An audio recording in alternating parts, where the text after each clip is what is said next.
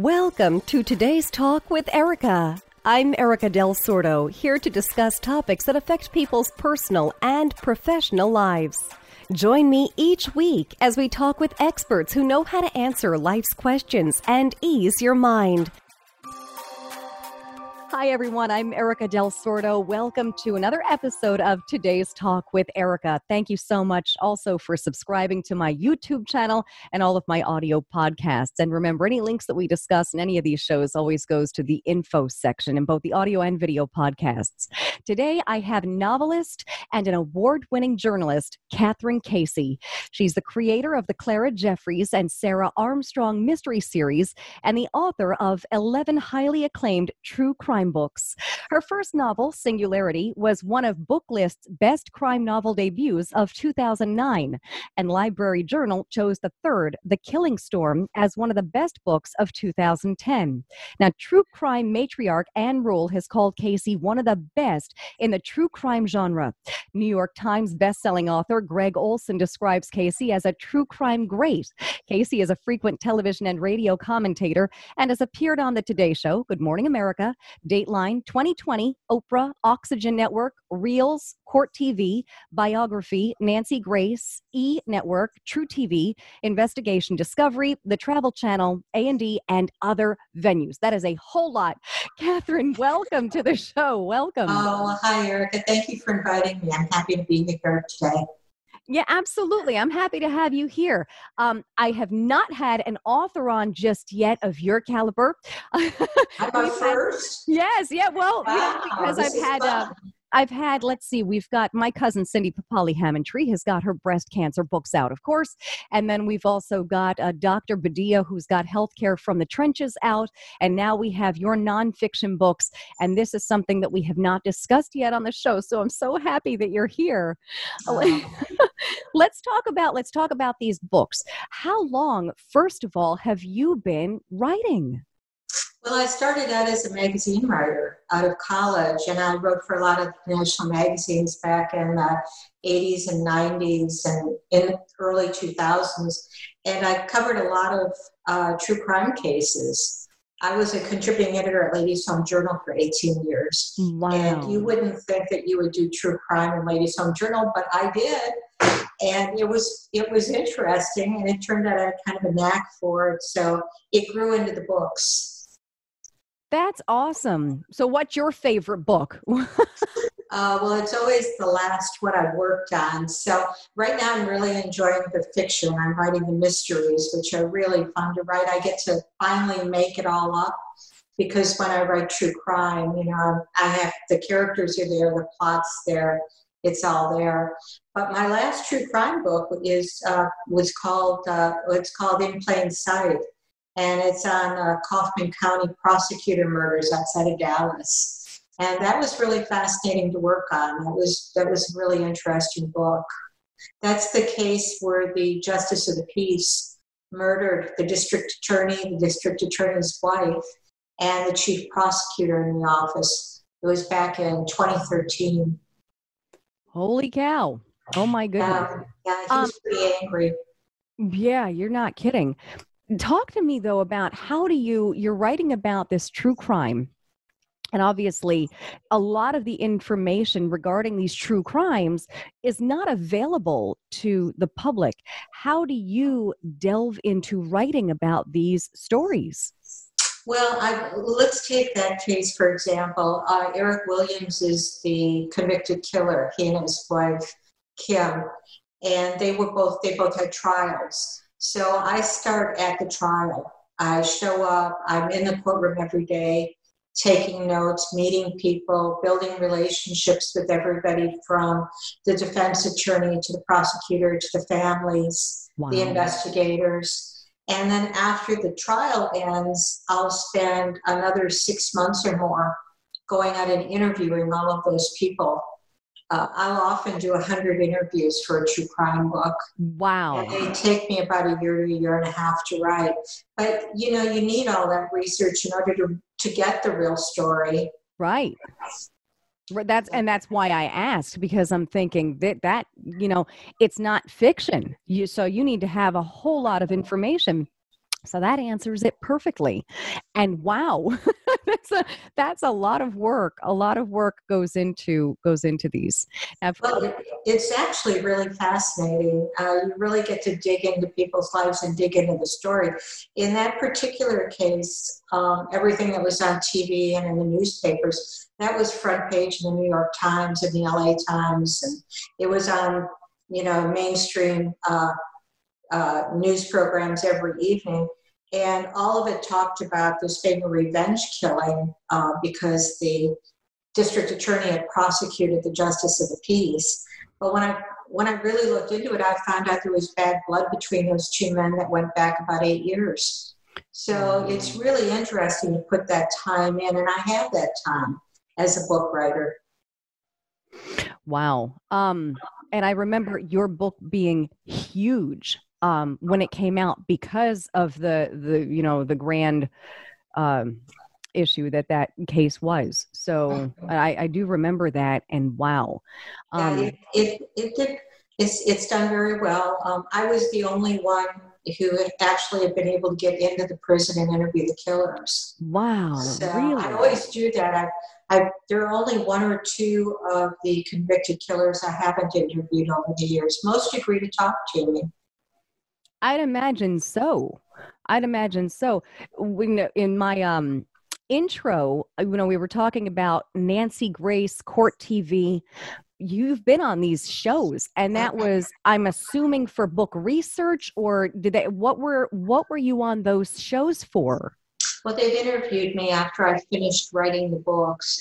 They'll do something on the cases. Okay. And then since I've covered the case, I'm one of the people they interview on the show. Wow. And you've been on quite a few of them as well. So you were saying, when writing a true crime story, it's about 1.5 years. What is your latest book? Well, right now I'm working on another Clara Jeffries mystery. This will be the third one. And it's really fun. Clara is a Dallas detective who goes back to Utah, to her hometown, which is up in the mountains in Utah. It's a fundamentalist Mormon town where they practice polygamy. And she had fled there 10 years earlier, and she returns rather reluctantly, but to find one of her younger sisters who's disappeared. So that's how the series started. That was book 1. It's called The Fallen Girls.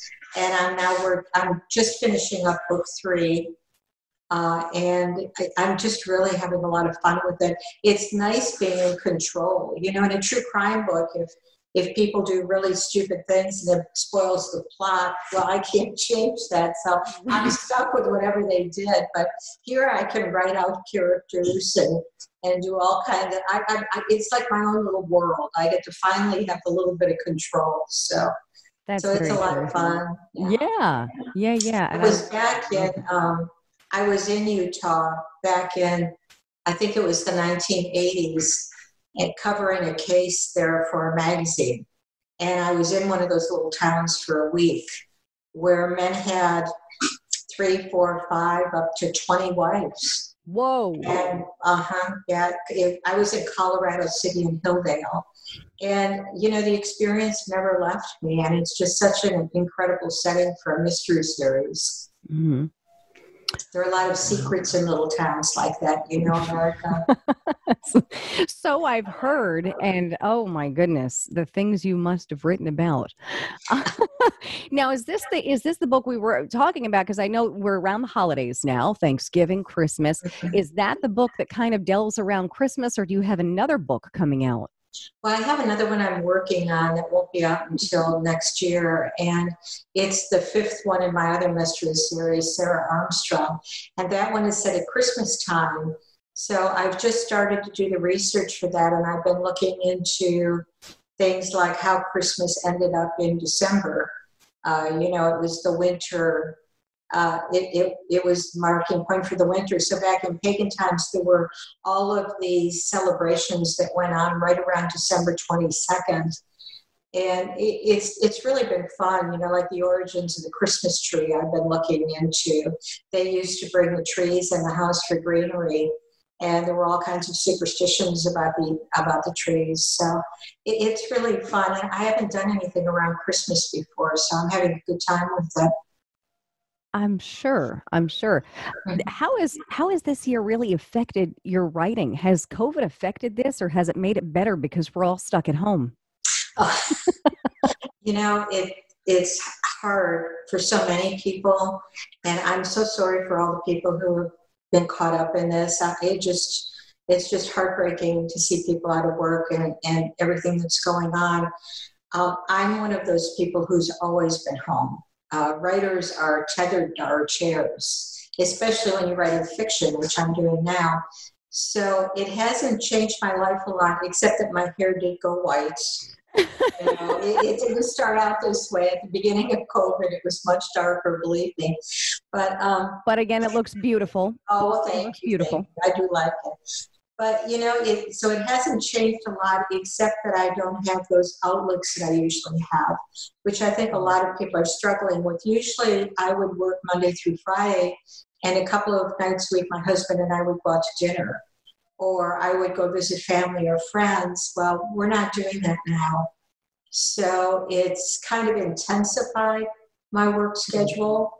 I don't have much to do on a Sunday afternoon except maybe take a drive and maybe stop at a restaurant and eat outdoors on if it's a pretty day. But I spend more time sitting in this chair. I'm going to be so glad to get out of this chair when we're finally able to do that. Oh, I'm sure, especially like you were saying, especially because myself included, when your job is to sit in front of the computer, all you want to do is go outside. So I get it. But of course, sitting there writing, that really hasn't been affected. Now, what about publishers? Did your publishers close down? Did it affect any releases, or what happened with them? My editor is working out of her home now. Okay. She's in London, and she's been working out of her home.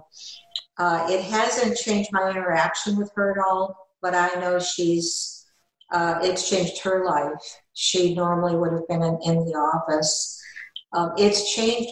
What's really changed is publicity. Because normally I would have done a little bit of a book tour. I would have done some book signings, and now I don't do that. I can't really. So I miss that. I miss going out and meeting people and spending time with people, and all the things I think all of us are missing right now, Erika. Yeah, I was going to say, I miss that too. I love book signings, so I can imagine both your fans as well as yourself. Missing that, of course. I feel the same way. I love book signings. You really haven't been too affected, which is wonderful. So it hasn't stopped the production of your entire series and all of your books. Talk to me a little bit though about your books in general. What does it take from beginning to finish? And I'm not talking about just the true crime, but let's talk about just a typical, how do you start? How do you begin? Where does your mind go? What's the thought process behind it? Well, it's really different depending on whether it's a true crime book or it's a mystery. With the true crime books, I spend, as I said, like maybe 6 months interviewing people, going through the records, looking at the exhibits, doing all of the work, the research. And then it takes me 2 months to organize all of that, because I'll have big file boxes full of materials and a ton of it on my computer. And then I have to organize everything, get it all lined up. And finally, I'm like 7, 8, 9 months into it, I'll start writing. But I'll actually have the story in front of me because I've done all of that research. And the story is there, and I'm the conduit that sits down and writes it, that organizes it and writes it. With the mysteries, it's totally different. I just start out with an idea. And then I have kind of a basic, I have my characters already, but that I developed in the first books in each of the series. And I have an idea of how, I know how the book starts. I usually know how it ends. And the middle is a mystery. And I have to sit there and just kind of plod my way through it and figure out how it builds. So some writers go through and they'll make up outlines with fiction. I don't do that. I really like to let the books kind of evolve and let the story kind of take its own shape. So it's fun. Every once in a while, I'll say to my husband, he'll ask me how writing went, and I'll say, well, it went great today, but I have no idea what it's going to do tomorrow. That's and awesome. Sometimes the book that I just finished totally surprised me at the end. I mean, it ended kind of the way I thought, but this whole other thing happened I wouldn't have predicted. So I love that. I love that. It just takes a totally different. Well, E.L. Doctorow was a wonderful novelist. I remember watching an interview with him years and years ago, and he said that a writer, when writing fiction, it's like driving through the woods at night, and you can only see as far as your headlights illuminate. But as you go along, you see a little bit more ahead of you all the way, and it really is like that.